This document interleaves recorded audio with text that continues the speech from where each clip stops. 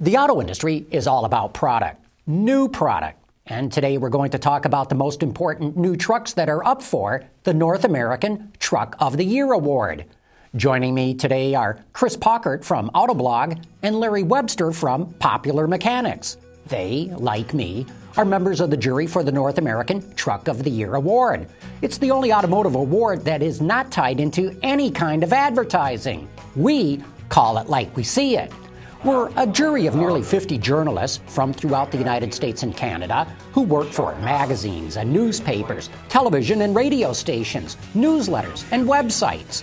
We report on cars for all different kinds of audiences, enthusiasts, commuters, and families. In other words, we consider all kinds of buyers. Even though the jury has already voted, we do not know who won. We'll learn that at the press conference that kicks off the North American International Auto Show in Detroit. So stick around, because today on Autoline, we're talking about the best new trucks that are in the market right now.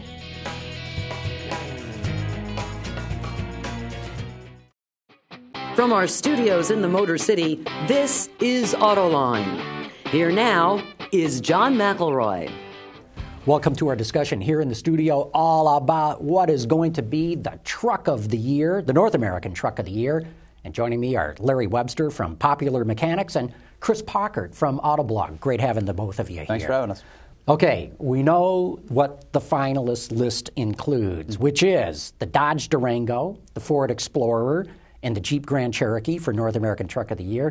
Larry, let me start with you, and let's start with the Dodge Durango. What do you make of this vehicle? Well, it's a terrific car. I mean, it's totally different than what it replaces. It's very refined, it's comfortable, it's practical, it's roomy. I mean, they've done a fantastic job with it. But, you know, what I think is interesting about these finalists is that if you think about what started the sport of utes, you could argue the Cherokee and the Explorer, right?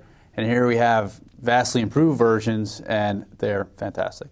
Chris, what do you make of the Durango? Well, I agree with Larry. I mean, I think it's a fantastic product. It's really interesting to see how automakers have adapted the attributes that everybody thought they wanted in a sport utility to the things that they actually use. So we've gone from a body-on-frame to unibody architecture, which gives you a better ride, better fuel economy, and that's driving the improvements that we're seeing, the refinement. It's just a really nice package. The interior blew me away. I really wasn't expecting to enjoy the vehicle as much as I did, and it drives very nicely. You said there's differences in the vehicle. Chris enumerated, you know, they've gone from body-on-frame to unit body. Yeah. What other differences do you see in the vehicle? Well, there's a polish to the way it drives. I mean, it's just, it's very smooth in how it goes about its business. It absorbs bumps very transparently. The powertrains just make a nice little hum. They're not obtrusive. And the fit and finish of the materials are just fantastic, you know, so you kind of add all that up and it becomes a very cohesive package. Especially, I look at those things, a three-row SUV, as an alternative to a minivan. And I could see that being a very viable one because it's so far removed from a truck. It really is, you know, I don't want to say station wagon, but it kind of is, you know. More than an SUV. Yeah, it feels that way to me. I mean, I think the way that Chrysler's done it's very wise. You know, they have the Grand Cherokee, right? That's the very off-road one. If you want to go take the Rubicon, but you know, still have a very comfortable day-to-day car, they've got it. But if you need something more family-oriented, they've got that too, and that's the Durango. And you know, there's a lot of similarities between them, and of course, they've done a good job. Chris, this program for the Durango started back when Chrysler was still part of Daimler Chrysler, and I understand the underpinnings of the Durango are really from Mercedes-Benz. That's right. They're shared with the M-Class, and it's, you know, really, I think that contributes to the ride. In fact, I should clarify, it's the next generation M-Class that we haven't even seen. So if you're looking for an inexpensive premium German SUV or crossover, that's one way to go. It's the other thing that I think is interesting, Larry, that you brought up as a comparison to a minivan.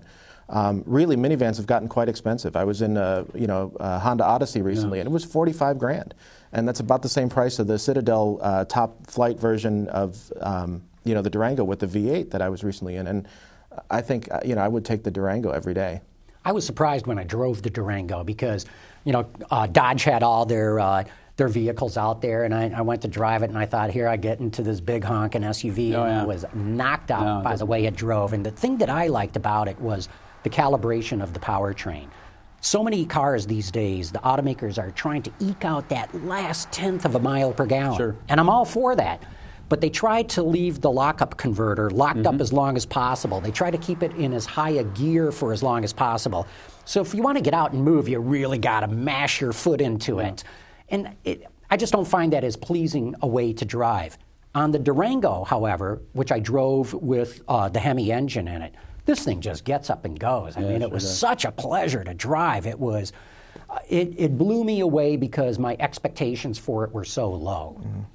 Yeah, I mean, that, as you know, that engine has that cylinder deactivation, which gets you a little bit. But I mean, those little subtle tweaks. It's interesting to me that cars are getting so good these days that we're noticing these very fine details. And something like that, you're thinking, boy, I really wish it downshift a little bit quicker. And that's like a minor, fine detail, but it's really what's separating the good cars from the great ones, is who's really sweated over those drivability calibrations. And I agree that the Durango certainly has it. Ralph Gilles, who runs Dodge, too, tells me that they're going to come out with a low-volume, higher-performance version of the Durango that he tells me will absolutely take on a BMW X5 anywhere that you want to take it. So I find it very interesting that, not only are they using Mercedes-Benz underpinnings for this vehicle from a dynamic and driving standpoint, albeit with a low-volume model, they're actually aiming for BMW as well. Well, I think that's great. I mean, we've seen what they can do with unlikely performance vehicles. The Jeep Grand Cherokee SRT8, the previous generation, was a really incredible performance bargain. And this chassis and it being lower to the ground and all that should be that much more set up to do, to cut corners, or pardon me, to go around the corners, and it should be pretty spectacular. Well, you know what I think is interesting about Dodge and Chrysler? For a while they've been able to make large cars drive smaller than they are. I mean, you look at the Chrysler 300, a very large car, and you could argue it has some Mercedes underpinnings as well, but I think it's the domestic engineers that really, they impart this maybe agility, the way that they calibrate the suspension to the steering feel.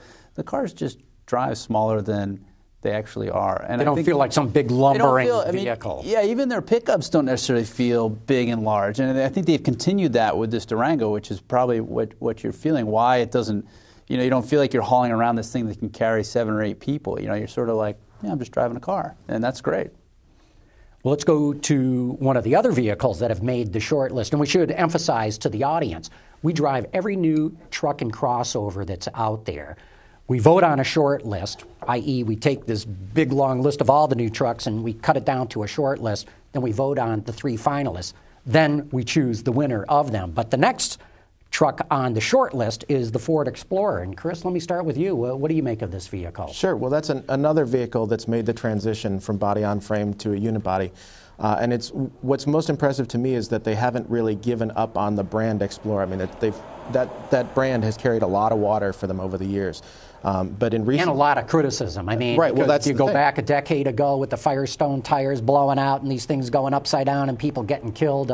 This is really sort of the renaissance of the Explorer. Absolutely, and that's why I think that's impressive that they've stuck with the brand name. I mean, it costs a tremendous amount of money to seed a new brand name. Sure. But this is really a very capable vehicle, and it's interesting. I think one of the things that they've done differently than Dodge is they seem to be emphasizing fuel economy as a big play for what they're doing. The stock 3.5 gets 25 miles to the gallon on the freeway, and that's an incredible figure for a big 3-row crossover. 25 miles per gallon for a big SUV, that's a good number. Yeah, and I mean, I think the Dodge gets around 20, and it has more sophisticated transmission. So I think that's an interesting area. And down the road, a little later this year, they're going to come out with the 2.0T. There's no V8 on offer for this car. Which is a big change for Explorer, not absolutely. to have a V8 in it. Right, and they've taken a little bit of a hit in terms of towing capacity. They're down to 5,000, but that still 5,000 pounds will get you a good-sized boat, any personal watercraft or whatever you want. So I think, again, they're really looking at what consumers actually use their vehicles for as opposed to what they think they want. What do you make of the Explorer? Well, what Ford has been doing lately is, and the thing that really strikes me about the Explorer, it just looks terrific. You know what I mean? I really think they hit the styling just right. It doesn't, they've already got the flex, so they have something sort of very distinctive, maybe a little polarizing, so it's not selling so well. And they've made it a little more mainstream, but not bland. And I think that's a real trick. And they've carried that into the interior, which is a very rich, nice place to be. And so, you know, just before you even get in the car and feel what its dynamics are like, you kind of want to be around it and you want to be in it. And I think that's going to be really a big hit with buyers. And then I should probably discuss, you know, the sync system, which, you know, as it turns out, you know, the Durango has Uconnect, which is almost every bit as capable. You know, the differences between them, what they can do, is actually pretty small. And what you're talking about, of course, is a telematic system. Syncing up your iPad, Sure. or iPhone, I should say, or smartphone, and music and what all. Well, yeah, these systems do so much. Like, we need 4 shows to just talk about everything they do. But, you know, they take your phone and then they connect your phone. They do navigation, all your music players. You know, they do 911 assist, all kinds of things. But, you know, Ford's gone one step farther. And it's on the top level Explorer, but this My Ford system, I think they call it My Ford Touch. You know, it combines a very rich, graphically interesting screen in the center stack with 2 little screens on either side of the speedometer, and it looks terrific. And functionally, it works, and it has this voice commands that are very easy to use. So you sort of add all that up to an everyday vehicle, and it's going to be hard to beat. I think the voice command is a big point. They've really improved that with the number of commands that you can take and sort of the intuitiveness. You sure? Instead of, you know, you having to point out multiple steps in order to get where you want, you just say, you know, play Led Zeppelin, and it plays Led Zeppelin. And that's really fantastic, because there are so many new functions coming into the vehicle and so many things that are vying for drivers' attention that Ford has, I think, done a very good job with My Ford Touch. It does take some getting used to, but having you got to learn it. Yeah, but having that information right there in the cluster is very helpful. And then the voice commands, you know, that increased ability just makes it, I think, that much easier to use everything. I agree with both of you on this. I mean, Ford has really been 3 years out in front of the entire auto industry. You know, normally you expect the Japanese to come up with the latest electronic stuff. Amazing. They're nowhere to be seen in this kind of environment.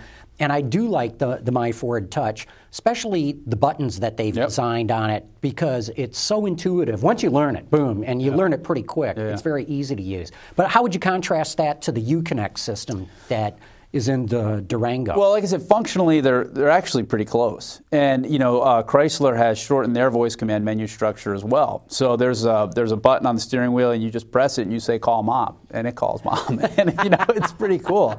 And, you know, I think it just, you know, there's a high-tech aspect to these features, right? And there's a coolness to it. You know, I think, what did Ford say, 80% of buyers get sync in their Fords. So people are buying cars because of it. And the Uconnect, basically, its screen is just a little dull. It looks like maybe one of those aftermarket navigation systems you bought 3 years ago. And Ford's really upped the game. They have basically little iPod screens in the car. And so it's just a much richer experience. You know, it shows you little things. I mean, album art cover. You can tag songs you hear on the radio, and it'll remind you later, oh, you like this song. You know, so there's a lot of these really nifty features that you kind of go, yeah, this was an expensive car, but, oh, boy, it does a lot of cool stuff. You know, and, you know, as we, as a society, are more into gadgets, like, you know, iPads, you know, all the little MP3 players, phones, I think that's going to be just, you know, it's going to be even more important as we go forward. Let's go back to the styling, because I don't exactly agree with Larry on the styling of the vehicle. I find it kind of chunky and thick in sections. I wonder what you think about the Explorer. You know, I think it's quite good looking. I do think that because of the platform that they're using, you know, the Volvo-derived platform has given them certain fixed points that they can't get away from. The hard points with the high cowl have meant that the sides have sort of, you know, slab side and all that. But they've done some good, you know, surfacing on the sides there with the indentations to sort of give it a musculature and the indent in the hood. So I think it's actually fairly attractive. It seems to me to be a nice middle ground between what we would traditionally think of as an SUV and a crossover. It's not sort of effeminate looking, and it's not in your face in the same way that maybe the Dodge is. And you mentioned the 2-liter turbo EcoBoost that's coming in the Explorer. Have you had a chance to drive it? What do you make of this engine? I mean, a 2-liter 4 in an SUV like the Explorer just doesn't sound like it would be that good. Yeah, it is pretty shocking. We haven't had the chance to drive it yet, or at least I haven't. The horsepower, I think the figure is down about 30 on the V6, but the torque is right there, and it comes in earlier because of the turbo. It's a really flat curve, and I suspect it'll probably get around pretty well. Compared to the V8 that's available in the Durango, I mean, there's definitely going to be a deficiency there, and it'll be interesting to see if Ford decides to throw the 3-liter EcoBoost in the Explorer in order to compete. But the fuel economy already on the V6 is very impressive. Again, we talked about 25 miles per gallon. Maybe 27, 28, and that's 30. 30, amazing. I believe they're doing everything in their I think they power are. to get. Imagine coming out and saying, this big SUV, the Ford Explorer, gets 30 miles to the gallon on the highway. I think Ford's going to pull out all the stops to hit that. I think that's going to be tough to get because we've done some comparisons between their EcoBoost 6-cylinders and V8 powered cars, and it's good for we found about 10, 11%. And you also combine, they have taller final drive, 6-speed transmission, so it's very hard to parse out. I mean, obviously this is downsized engines. I think what it's going to come down to is, it seems to me it's going to be how they calibrate it. Right, it'll have enough ultimate horsepower to get the thing moving. Right, you don't need your Sport Ute to go 0 to 60 in 7 seconds. 8.5 is perfectly fine. But I don't think people want to use their whole engine. I think very few people floor it.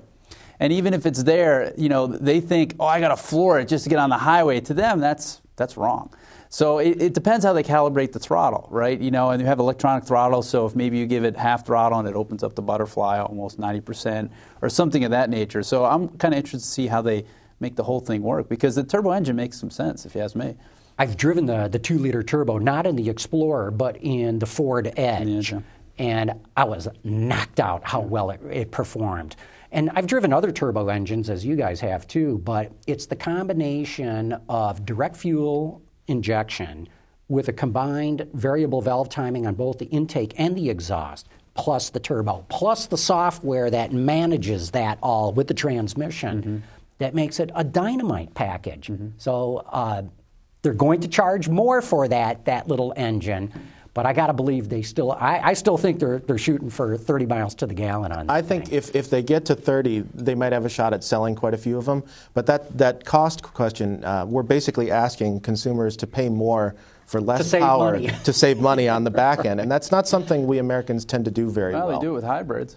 Yeah, that's right. I mean, I'm not saying you're wrong. I'm just saying it's going to be interesting to watch for sure. Who knows what's going to happen? But it's also a different buyer. Third vehicle on our list is the Jeep Grand Cherokee. Larry, what do you make of this one? That is America's Land Rover, if you ask me. I mean, it's very luxurious. I mean, I don't know if you've seen them. You can get the wood rim steering wheel, leather inside, lots of high-grade materials. And it has the same polish as the Durango. It goes down the road beautifully. It's very quiet. I think the basic overall package, it's 2-row, but it's very tidy and it's still roomy. You've got plenty of room behind that second-row seat. All these good options, and a plus, adjustable air suspension, so the thing will go up 11 inches off the ground. It'll take on any trail you want. I mean, you need one vehicle to do it all. I can't think of a better one. Chris, what do you make of it? I think you're spot on. I think it really gave me hope as a journalist personally to see the Grand Cherokee and drive it for the first time because we were all worried about what's going to become of Chrysler with all the turmoil that they've had, and it really showed that there is promise with products that are already in the pipeline that we're starting to see pan out right now. I mean, the Durango is an excellent addition to this lineup, but it started with the Grand Cherokee, and it started with a quality interior and I think the right package size. I mean, there is plenty of utility in that. A lot of people don't really use the third row when they think they're going to. It's got a very good ride for something that is so capable off-road. Yeah. And then also, too, you can get the V8 optional, but really you don't need it. I mean, it's a 290 horsepower V6 now. It's their new, they call it the Pentastar V6. And, I've driven them both, and there's times I'm in the V6 going, wait, is that the V8? And then I'll look like, no, it's a V6. So it's really like as a good overall, we know how these things are used, right? They're used around Suburbans or doing errands like that. I mean, there's just an ease of use to that vehicle that I think is really exemplary. I really love the styling on it. In fact, I think of the three finalists, the Durango, the Explorer, the Grand Cherokee. The Grand Cherokee, hands down, to my eye, is the best looking of the three of them. And what I also find interesting is, as you guys know, Chrysler ran into all problems when Daimler, broke it off. Yeah. Then Cerberus took it over, and all they did was chop. And so this is a vehicle that probably should have been out a year ago. Yeah. And I think we would have been even more impressed had it come out then. But nonetheless, it's to what you were saying, Chris, it's real good to see that given the resources and a little bit of time, Chrysler can absolutely turn out world-class products. Yeah, absolutely. I mean, it's, where we were talking about Chrysler 6 months ago to where we're talking about them today. We've got 2 out of the 3 finalists for Truck of the Year. That says it all to me. The other thing that's interesting, of course, is the Durango and the Grand Cherokee are built in the same plant, go down the same line. You'd never know it looking at the two, though. They are that different both inside and out. And I think what's got to be encouraging for the Durango as well as the Grand Cherokee is Grand Cherokee blew out of the gates. I mean, as soon as it hit the market, I think sales went over 10,000 a month, which is a really good number in today's market. Sure.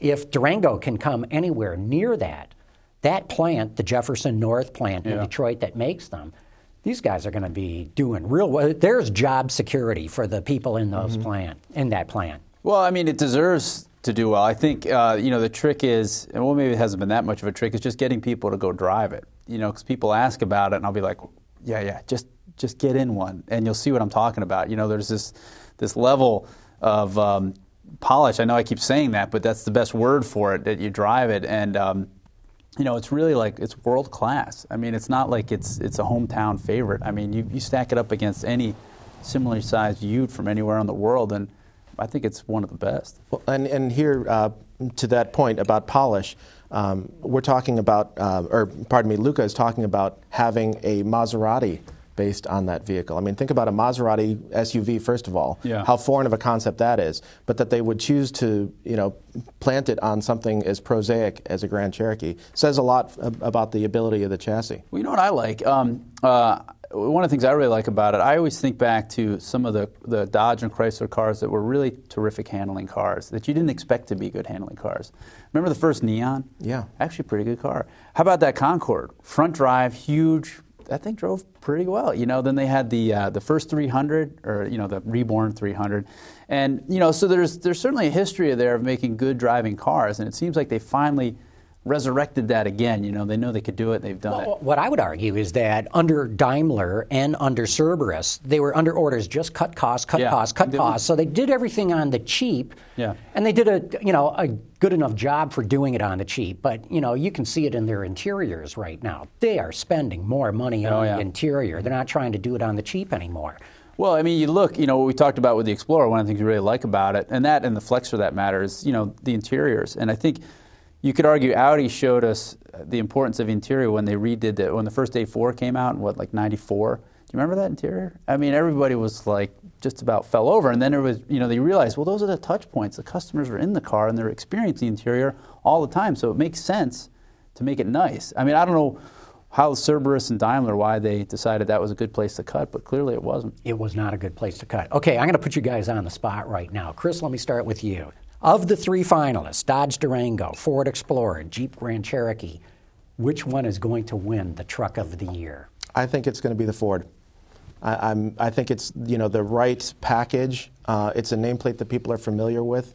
And Ford has a lot of momentum right now in the marketplace, and I think among the journalists too, we see a lot of the great things that they're doing in terms of technology with Sync and with My Ford Touch, that they've really brought all of that to the forefront. The fuel economy on this vehicle is excellent, and it's an attractive package.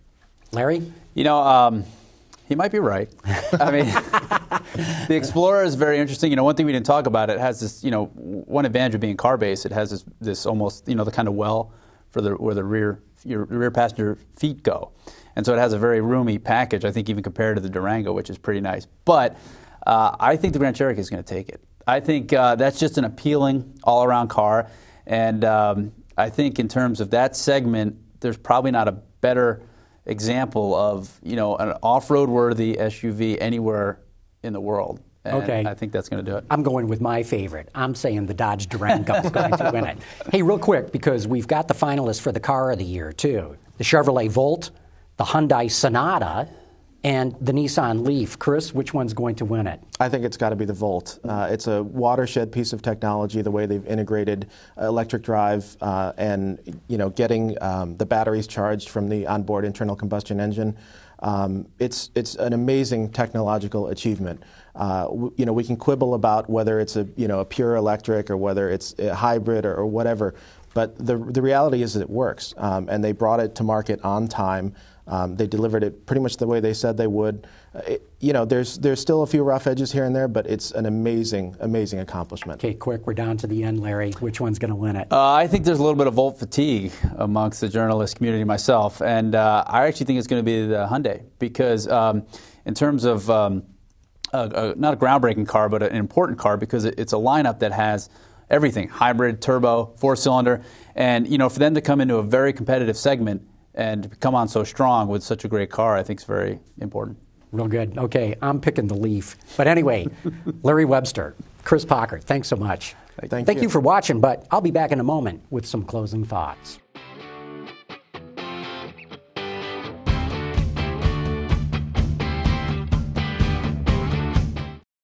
I hope you enjoyed today's discussion, and I hope you'll join us again next week when we'll do the same thing all over again, only then we'll talk about the top cars that came out this year and which ones made it to the finalist list for the North American Car of the Year.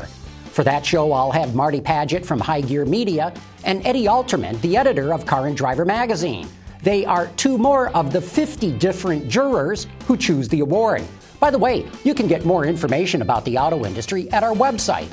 We have information there from literally all around the world. But that wraps up this show. For all of us here at Autoline, thanks for watching. We'll see you right here this time next week.